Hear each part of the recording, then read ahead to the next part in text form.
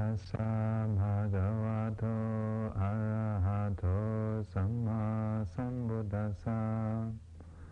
Namo tassa bhagavato arahato samma sambuddhassa.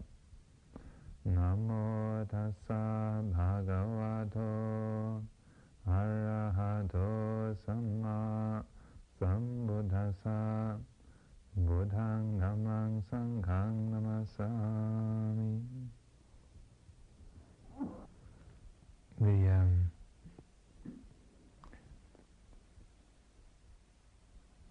story that we read from the scriptures this morning of the meeting of the newly enlightened Buddha with the ascetic Upaka on the road between Uruvela and Gaya. This is always been a favorite story. Always raises a little smile when I think of it, because one can see one can imagine very easily these two wanderers meeting on the road, and this monk being very struck by the Buddha's presence, this tremendous aura of serenity and clarity. Must have been very striking to him. And then politely asks, what kind of practice do you do? Who's your teacher? What have you done to attain this wonderful state of serenity, radiance that you have? And then the Buddha makes this amazing proclamation of I am the all-transcender, the all-knowing, the only enlightened being in the world. I alone am all enlightened. There's nobody who I can call my teacher. So on, so forth. Sounds a bit like Darfree John. His last book was entitled The Divine Emergence of the World Teacher. Made me think of it. But anyway, there you have this kind of announcement, the Buddha proclaiming quite innocently. Well, the man asked, so tell him, what's true. So he was not trying to exaggerate or impress, but just going to state the facts. And yet this kind of declaration, the result that it had was that this monk thought, this guy's way over the top, or he's had too much datura, or he's obviously had some kind of nice experience, good experience, but whether he's the only all-enlightened being in the world, that's another story. It also made me think of a tale that one of our monks once told me of an old buddy of his.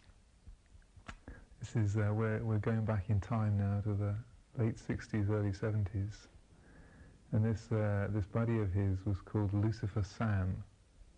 And Lucifer Sam was, at one point, he was head boy of Wellington, very posh public school, but he was very tall, very powerful character, very dark, with a long nose, and so he looked like Satan, hence he was known as Lucifer Sam. And by the time he'd finished at school, he became a drug dealer. He used to deal LSD, and this fellow was he was a bit of an outrageous character, and he used to try and keep people in line, or people who he fell out with, or he wanted to give a hard time to. He used to spike their food or their drinks. This is vernacular for planting doses of LSD unwittingly into people's food and drink, so that suddenly you find yourself off on a little trip, or a large one. And he used to threaten people with this quite regularly, so people were a bit frightened of him. He was a bit of a case. Anyway, one of his, the recipients of one of his little tricks decided that this guy needed a lesson. He was doing this a few too many times to a few too many people. He said, this guy needs a lesson. And so he injected into, through the cork of a bottle of champagne, something like 20 or 30 doses, full-scale doses of LSD, enough for 20 or 30 LSD trips, through the cork, and then sent this bottle with a courier and a little note saying, from an admirer. And Sam, not only being a bit of a aggressive case, was also a bit of a greedy and selfish case. And I think the motivation had been to put a lot in, just so that he'd get a good proportion of it. But Sam drank the lot. And the reason why I tell it, because the result of him drinking the whole lot was that he then declared himself to be the Messiah. And took off to Glastonbury to take up residence as the avatar of the New Age, with a substantial following of people, actually. This was the late 60s. So he went off being the all-transcendent, the all-knowing. He came down again about 2 or 3 years later. But one could see that Upaka has this same sort of impression of this very illuminated being, but off on some kind of egomaniacal trip. So the Buddha realized after Upaka had said, well, good for you, friend, and had left him alone and walked off in a different direction. The Buddha, being one who was quick to learn, decided this was not the right approach. And so then by the time he got to meet with the group of 5 bhikkhus in Isipatana, then he decided to teach suffering and the end of suffering. And changed his approach from that of being like a proclamation of absolute truth to a path of self-inquiry, self-discovery.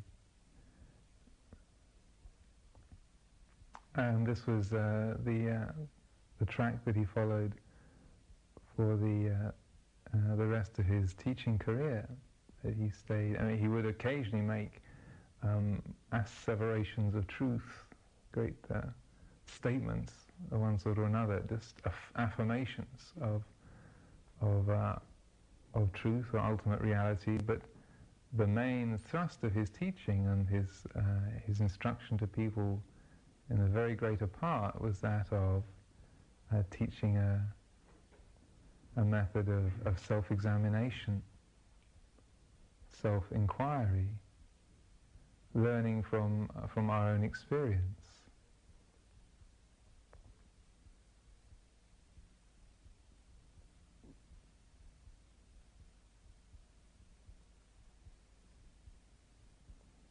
And today, with this impending war brewing in the Middle East, these great armies, heavily armed, just waiting for the signal to begin. Obviously, I find that in my own mind today a lot of thoughts of war arising, a lot of tendency, urgency of the mind to go into thinking about the conflict and why it happens and how it could be avoided. And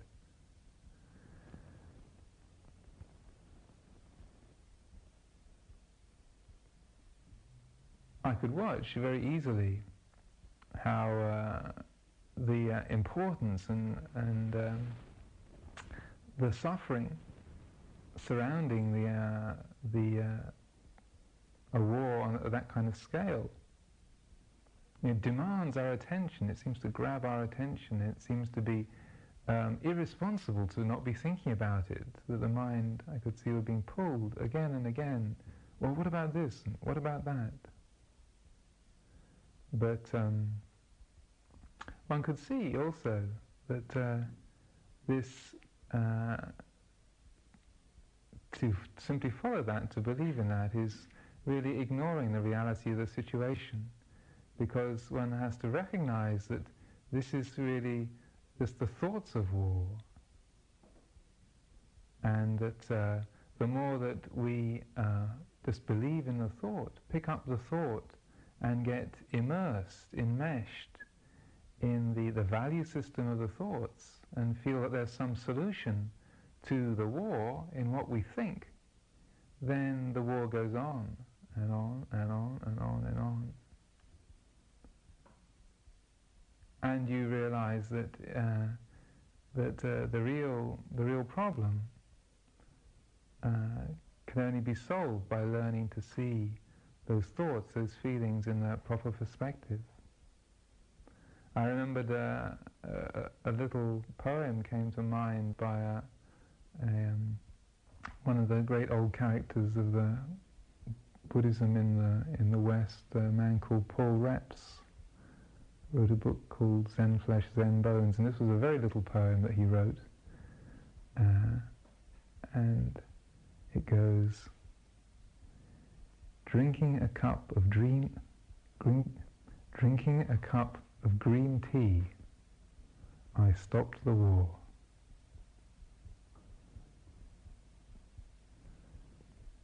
Drinking a cup of green tea, I stopped the war. What a beautiful reflection on life. I remember when I first read it, I thought, well, that's ridiculous. How can anybody stop a war by drinking a cup of tea? This is absurd. But then you realize that what we're talking about is the war in our minds. Because externally, war is going to be going on all the time. There's always conflict, struggle, competition of some sort in the world, either near us or far away, either on a massive, a scale of a massive battle, like that which is brewing in the Middle East, or just the struggle for existence of the creatures, the little birds and insects, animals around us. Out doing a walking meditation, I see this blackbird frantically hunting for worms everywhere, turning over leaves, poking the ground, listening, hunting all the time. But that struggle between creatures, the struggling of the natural world, the animal world, the plant world, struggling for life, battling against the elements, looking for food, fearing attack, fearing bad weather. This is the war that is always raging in the sensory world, and so that the war that Paul Reps was talking of was this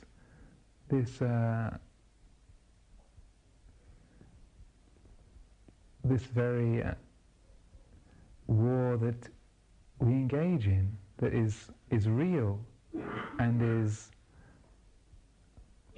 crucial to our life as long as we attach to it. And that in that moment, when there's no attachment, when we let go, then the war stops. Which doesn't mean to say the world freezes, that insults and missiles are not being thrown around, that one creature is not eating another somewhere in the world. But what it means is that the the existence of this as Dhamma is recognized, that this is the way things are. This is how things are. This is the sensory world. And in that moment of recognition, of realization, of non-attachment, then we see that that which is real, that which is true, knows the emptiness of the sensory world. To think that there's something that we can do which is going to stop every war in the world, every conflict, is very much wishful thinking. Right? The Buddha appeared in the world, and even the birth and the enlightenment of such a one as the Buddha, all enlightened being, perfectly enlightened, even he, in his own time, his presence was not enough to stop the wars. Even in his own part of India, still there was squabbles and border disputes and fighting that went on. There was a lull during most of his life, but soon after, that everyone was at each other's throats again. And to think that something's going to happen, something can happen, some kind of golden age can come whereby every problem is solved, where no conflict will ever arise between people or between creatures. This is a vain hope, and that in Buddhism you never find that. But it's a powerful part of our idealism as human beings. There's actually, I read of a society that has been established to try and initiate vegetarianism as a universal standard for animals as well as people. Now, can you imagine trying to teach every bird in the world not to eat insects? Get the lions to stop eating zebras and wildebeests, and I can imagine every creature in the world being discouraged from eating any other creature. I mean, it's a very, very high, wonderful principle, and these people have established this society in all good faith. But, I mean, something in my heart says, ain't no way this is ever going to happen.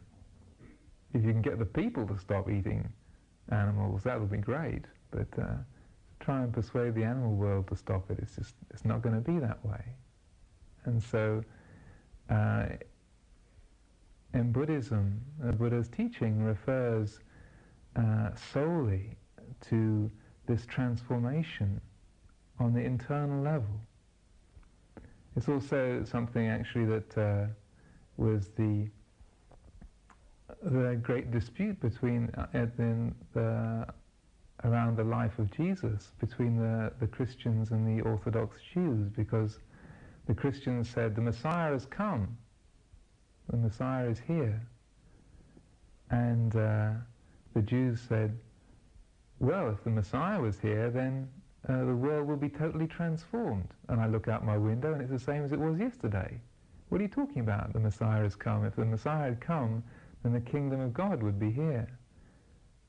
And so that the division in the religion occurred. It's what the Christians were pointing to was the realization of the Messiah consciousness, the Messianic mind, that quality of mind, of heart that is there within all of us, and that Jesus came to proclaim and to teach about, and it's spoken of in that way, like the kingdom of God is at hand, is within you. But because what the orthodoxy was expecting was a great Messiah of a kingly royal stature who would come and completely change the material world, the legal social systems, remove the Roman domination and so on and so forth, that they said, well, he hasn't come, so this is we don't care who you say this guy is, we don't accept it. So that principle of looking to cure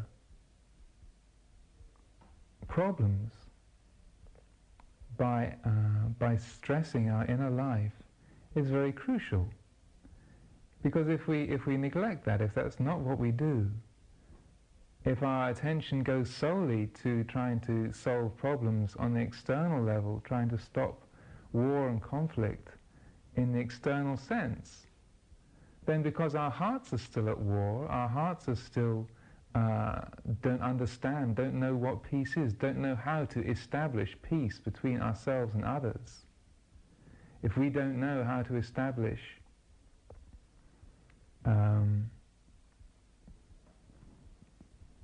justice, peace, purity in our own hearts, how can we possibly hope to establish that in the world? If we don't know,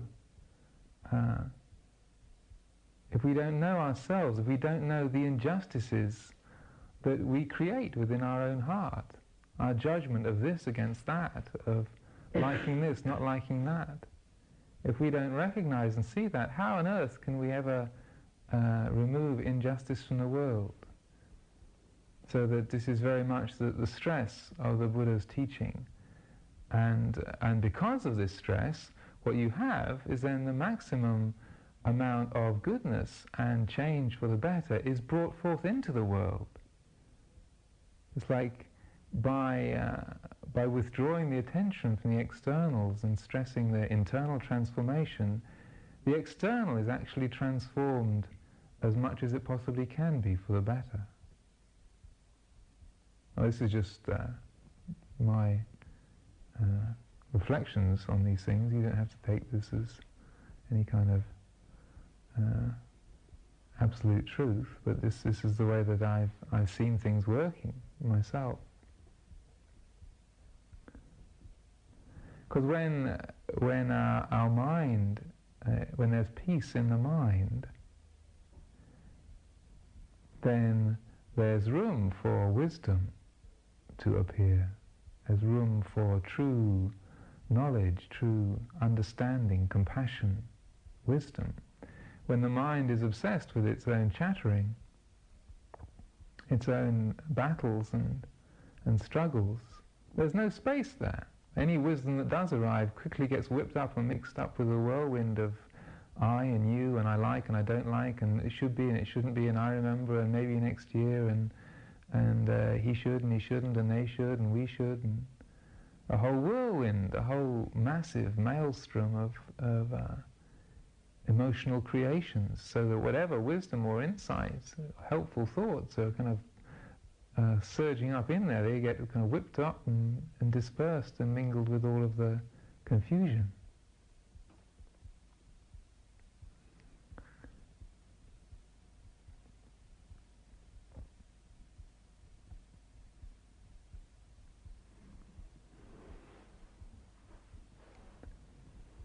Our mind is established through the agency of our physical body. We're born into the world. We experience life as we do because of our birth. In this time, in this place, as human beings, there's the body and the mind, nama and rupa. We experience life through the faculties of the six senses, out of the material world, the suchness, the kind of quantum suchness of the material world, and the nature of the four great elements.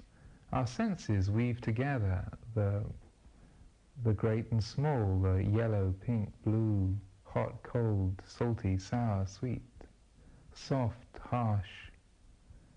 The whole sensory world is woven by our eye, ear, nose, tongue, body, mind, thinking mind. So that this is where life is experienced, through at the point of this body, this mind, the nama rupa configuration and the six senses. And it's helpful to realize that with talking about these, thinking about these in particularly in connection with paticca samuppada, dependent origination, that these are these two different aspects, the six senses, or the nama rupa, mind and body. These are just different ways that we can categorize the same patterns of experience. So we're just about to come on in the readings to the second teaching of the Buddha, the Anatta Lakkhana Sutta, the teaching on selflessness, and that's based around categorizing experience through the five khandhas: form, feeling, perception, conceptions, consciousness. The five aggregates, the five categories. And then the third sermon is then the Buddha uses the six senses, the fire sermon. He talks of the eye, ear, nose, tongue, body, mind being on fire with greed, hatred and delusion. So that we have these two different ways of say, slicing up the pie of the experience that we have of our existence.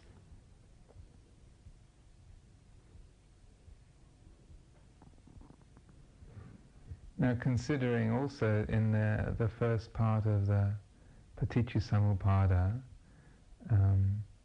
the whole complex web of mind and body, and the early steps of the paticca samuppada are particularly difficult to comprehend and get one's mind around. If you look at the whole system, it looks to be some kind of temporal sequence, like ABC, in some kind of serial pattern, like equal objects all connected together by particular forces or the same kind of connection. But the word paccaya, avijja paccaya sankhara, sankhara paccaya vijnanam, and so on, the paccaya which connects all the different elements, there are many different sorts. Paccaya just means conditioned, or conditions or effects, has some form of relationship with. And in the chanting that we do, when we do for the funeral chanting, the hetu paccayo, aramana paccayo, these are the 24 different kinds of paccaya, 24 different ways that one thing can condition another. So that's, I won't bore you, and I'm capable of describing what all the different forms are, but basically there's a lot, and they're very different from each other. And so you can have one thing affecting another by being like it, being close to it, creating it, or just things arising at the same time, or things arising because of the contrast between them.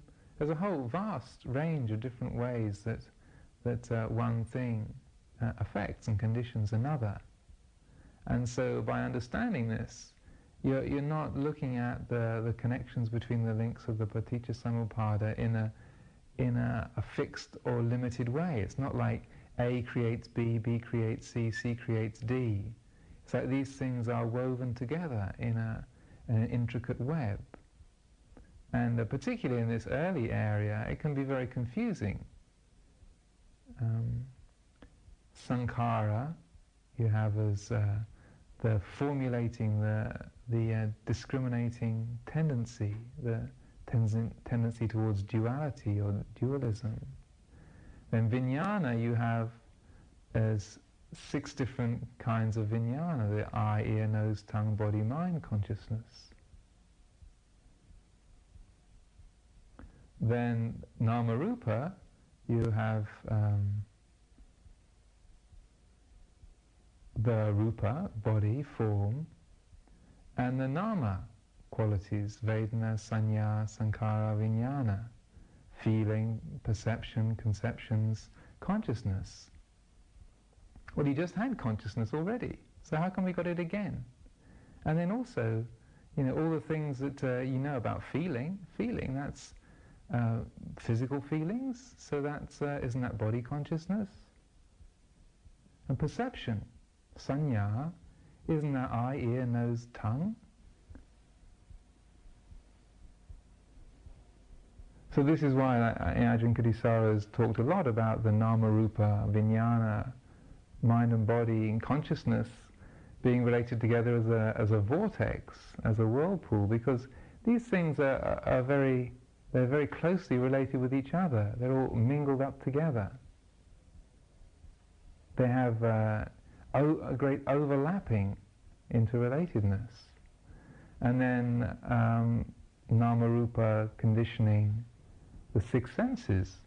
Again, you're back to the six consciousness, six sense organs, and then they operate through the six kinds of consciousness.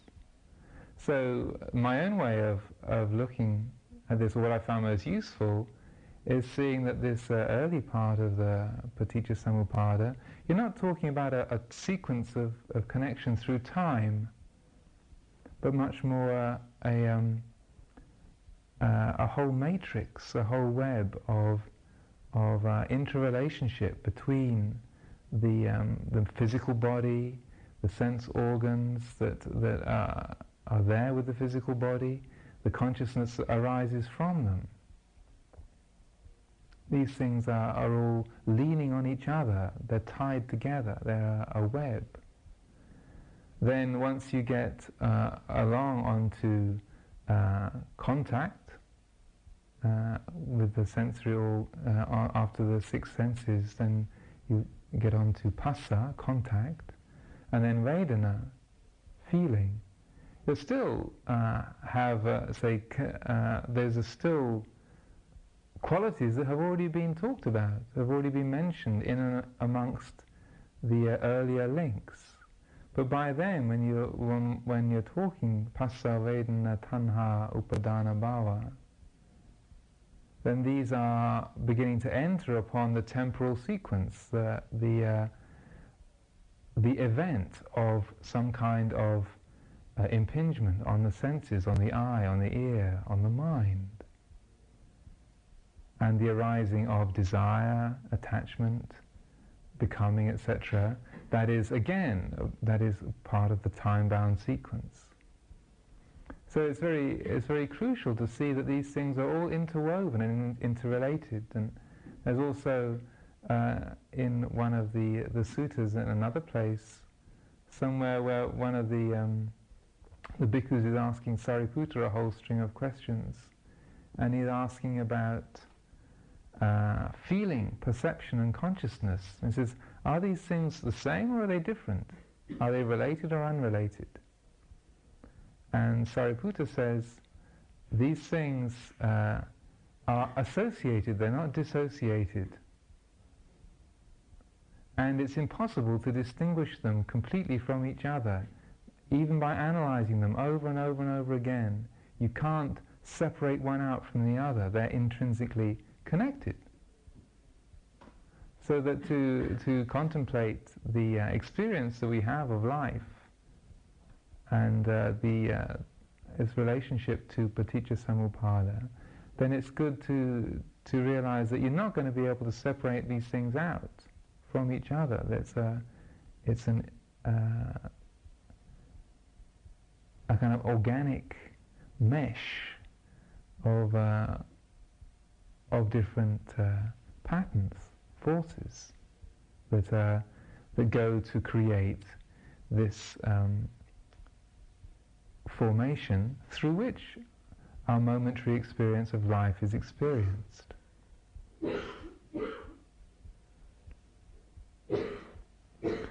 Now, given our birth, and that life happens here, through our ears, our physical body, our eyes, in our minds, then this is something that we don't need to turn into a problem.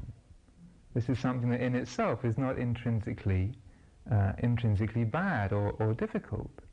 If the mind is undiluted, is awake, then the suchness of all experience is what is known.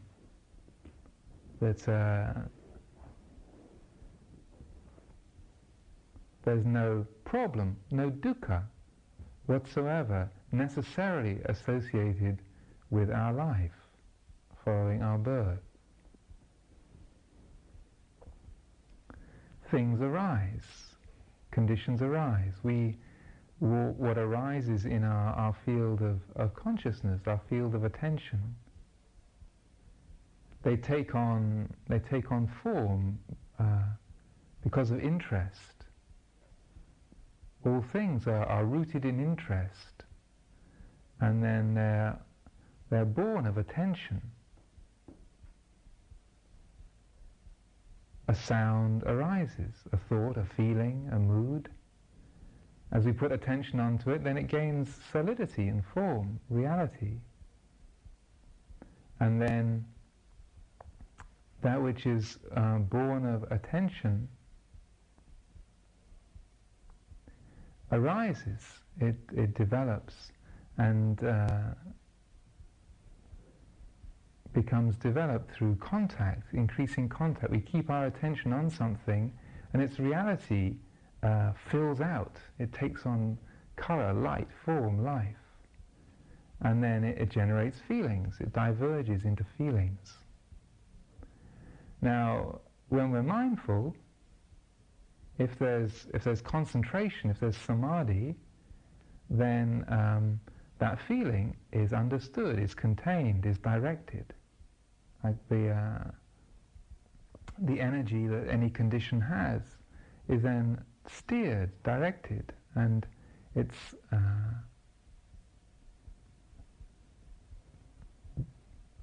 dominated by mindfulness, governed by mindfulness, surmounted by wisdom. And then what it yields is deliverance, the ripening of any condition. When it's experienced with mindfulness and wisdom, it brings deliverance, moksha, and it terminates in the deathless, merges in the deathless, ends in nibbana. By following the life of a condition, a feeling, a mood, a thought, a sound, as it arises in our mind, following it through its lifespan with clear understanding and comprehension, it takes us to nibbana, to the deathless.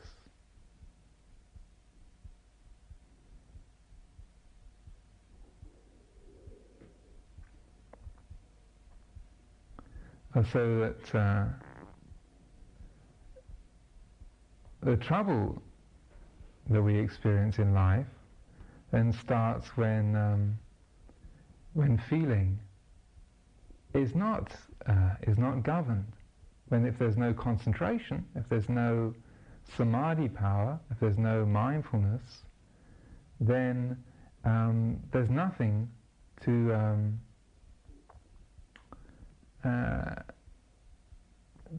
steer that feeling. And it rapidly becomes desire. It's like our life energy runs out of control.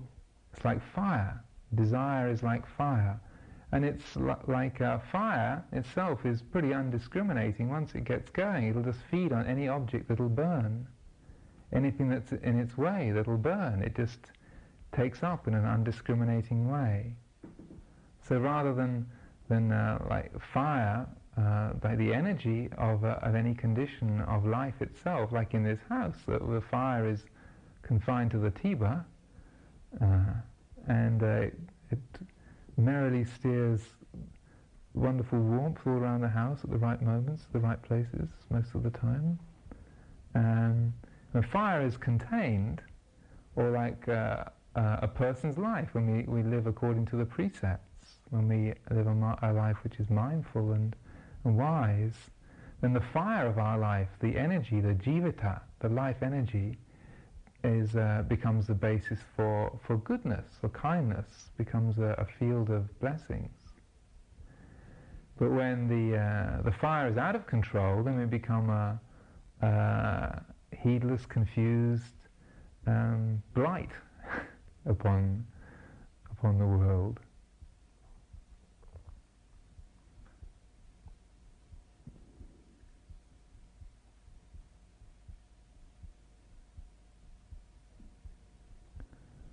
Oh, and the desire mind is allowed to take off. It's like fire getting out of control, and this is what the aspect of desire, conditioning, attachment, conditioning, becoming, conditioning, birth, old age, sickness, and death. This is like the fire being out of control. It's lost control. So that the effort that we make with the meditation, with our life, is always to generate that sense of containment. Not because of repression, but just like one isn't looking at the fire in the Tiber as being, a repression of life. It's like a skillful use of the potential that's there in pieces of wood and the needs of human bodies. To put the two together in a skillful way, then we have a comfortable and contented life. Whereas if it's not contained, it's not steered and guided, then we get a mess, just like in our own life. And it's also with doing a lot of meditation practice and having the attention turned inwards. It's very helpful also to maintain a distrust of the distracted mind, the mind which is caught into desire. The desire mind is not only fire; it's also a liar. Our minds lie to us when the mind is just wandering and caught into different kinds of mental activity. What we hear is mostly lies. Now, this is my experience. I don't know what everybody else's minds are doing, but I remember once, I think 2 or 3 years ago, Ajahn, during one of his great expositions in the winter retreat at Amaro, paused for a moment and then declared, "All your thoughts are garbage." And there was a mixture of feeling of being affronted and a feeling of great relief. Oh, you mean I can just not trust any of it? Well, not a thing. It's all garbage. It's all lies. You think, well, that's a bit much, really. I mean, there must be 1 or 2 things in there that are slightly valid. But the more that you listen just to the random chattering of the mind, you realize that it just goes on and on and on and bends the truth and promises endlessly. They can go into the past, chewing over old memories, things that we regret. Oh, I shouldn't have done this and I should have done that. And if only I hadn't done it that way, then everything would have been all right.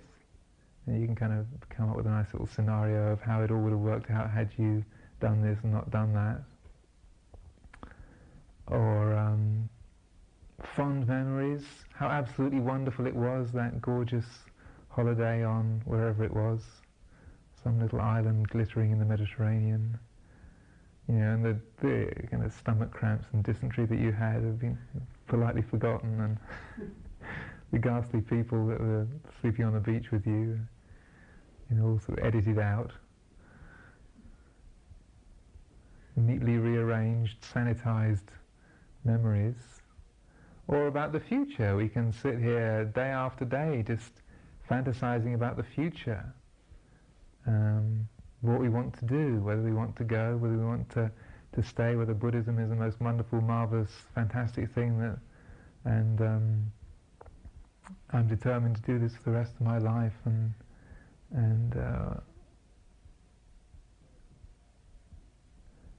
or if you have tremendous negativity or restlessness or despair, thinking, oh, I can't stand it a minute longer in this place, I've got to get out, this is too much, I can't bear it, it's all over the top, I can't stand these people, I can't stand this place, I can't stand Buddhism, meditation, goodness, makes me puke. Or doubt, or the present. You can have all kinds of opinions and views about the present, doubts about the present, what you should do, what you shouldn't do, am I doing this right, am I doing it wrong? You know, these monks who are doing all the teaching, do they really know what they're talking about? Do they just kind of go on and on and on and on and on, and, you know, how do I know that they're right? I mean, sometimes they sound right, sometimes they sound totally off the wall, but how do I know? Have I been getting it wrong? Maybe I should have become a Sufi. Then maybe that'll be a bit better. A bit more movement involved in that. Or worries about yourself. My mind is I have a great kind of worrying streak that goes on in my mind, and the usual usually clusters around self-criticism.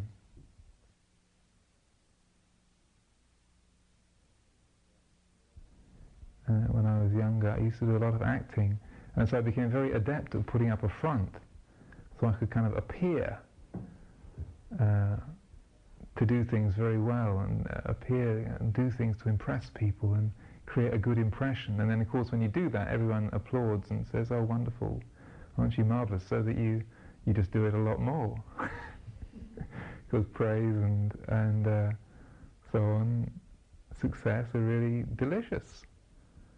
So I realized that as I was growing up, I developed a tremendous capacity to deceive people, and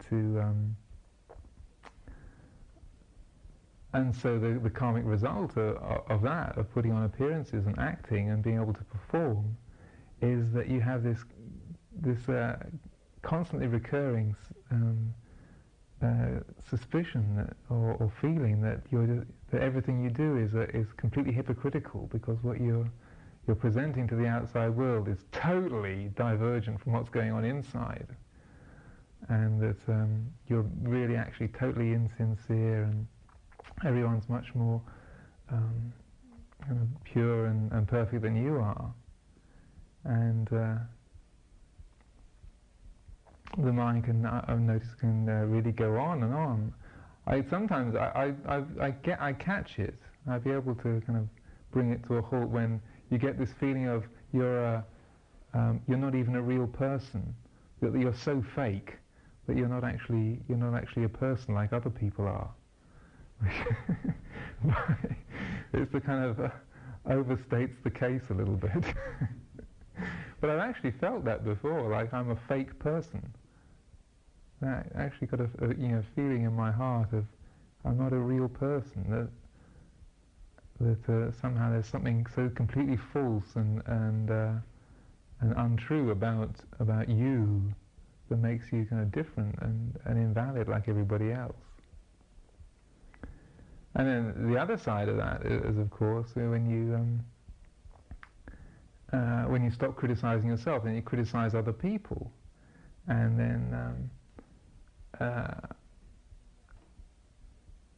then things like sincerity and kind of virtue and piety in other people, then because you might feel they're lacking in yourself, they kind of can really irritate you in others.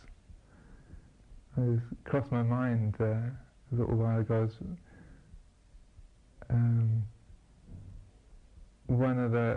This is some time ago. One of the monks, he was a senior monk at the time, a monastery where I was living, and he got into the habit of like saying little prayers and doing and kind of stopping the ceremonies and always kind of pausing and waiting and making little prayers to himself and being incredibly reverential and composed, and I could hear my mind screaming, God, he's so pious, it makes you sick.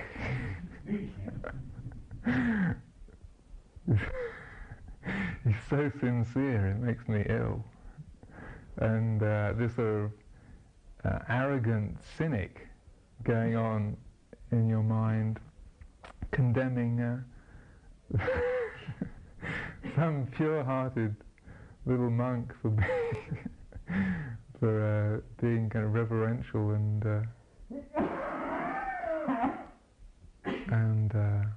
pure in their devotion. So anyway, what you find is that in the midst of all of this kind of raving that goes on in the mind, that we do have the ability to not attach to it, to just listen to it. That this kind of surging, raving, criticisms and judgments and longings, that no matter how powerfully it goes on, we do have the ability to listen to it, to know it for what it is. Like when the mind overstates itself, when you really make some kind of judgment or comes out with some statement which is just so over the top that you recognise this is all lies and garbage, then it's fairly easy. I mentioned before, when I was in the retreat in the forest, there was I did a 3-month retreat there, and the first couple of weeks my mind was the first few days were very quiet, and then the next 10 days my mind went into this incredible raging search for something to get a purchase on, something to get my teeth into, and it was throwing up all kinds of amazingly wild passions and doubts and worries and everything, anything it could lay its hands on was kind of flying up, hitting the windscreen at high velocity. And I just made it my practice for the whole retreat just to listen to the sound of silence and contemplate change. So whatever was going on, if it was changing, it was all right. So this was incredibly frustrating to the desire mind. Amaro was absolutely livid. And it was getting more and more intense until this was about 2 weeks into the retreat. And I was washing my bowl after eating the meal, and this stuff was raving on in my mind, and I just nope, don't believe it, no. And it was getting stronger and stronger, and then it came out with the phrase, listen, these are real problems which it's your responsibility to worry about, and I'm never going to let you rest until you admit it, you bastard. And I thought, whereas there had been an element of doubt that this might be the voice of wisdom, this might be the Buddha kind of ticking me off for being naughty and not practicing hard enough, I realized the Buddha would not use language like that. It was actually just very much like hearing a voice, like somebody else's voice in my mind. And it was like the desire mind, the ravings of Mara, suddenly became obvious. That anything with that tone of voice, anything which has got that gnawing, sneering, worrying tone to it, anxious, griping, critical tone to it, should not be trusted 1 millimeter, not the tiniest bit. It's all just the deluded desire mind, just looking for an object, looking for something to get reborn into, looking for another birth, looking to provide more life for the sense of self. And so the wisdom mind is that which is able to say, no, I know what this is. This is thought. It comes, it goes, it changes. This is not me, this is not mine, this is just perceptions in my mind. This has no substance. And that is the voice of the Buddha, the Buddha mind. And I realized at that time it was a very kind of powerful moment for me, because the whole retreat changed after that moment, really, because then I had the confidence to just dismiss all of that, no matter how reasonable and valid its judgments and doubts and criticisms were. There was just this ability to trust that sense of knowing. I know you, Mara. And then it would fade and it would vanish. And I realized that we have a choice, that we can believe the screaming in the mind.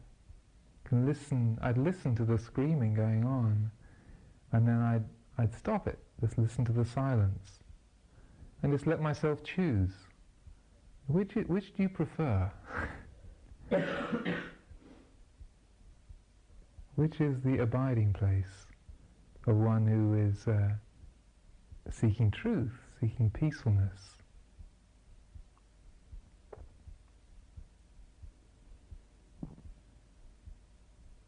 The Buddha mind, the awake mind, takes us to true life, to the deathless, to peace. And the desire mind, the karma manasa, that takes us to death, to confusion, to agitation. And it's a very simple relationship between the two. They're like going in opposite directions, these two currents that flow through our mind in opposite directions. And we can choose. We can choose to follow the desire mind, or we can choose to follow the Buddha mind. And as we spend these days practicing meditation, then I encourage all of us, myself as much as anybody else, to keep recognizing that we have a choice. We don't have to be caught into the streams of desire and the worryings, the fears and hopes and despairs that go on. We don't have to be caught in that stream. We always have the alternative of the Buddha mind. It's always there. The silence is always there. And we only have to turn to it. We simply have to make the resolve in our hearts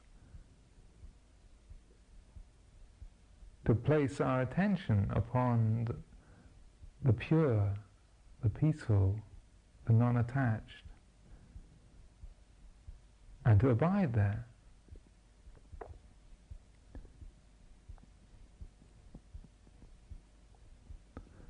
So I offer this for your consideration this evening.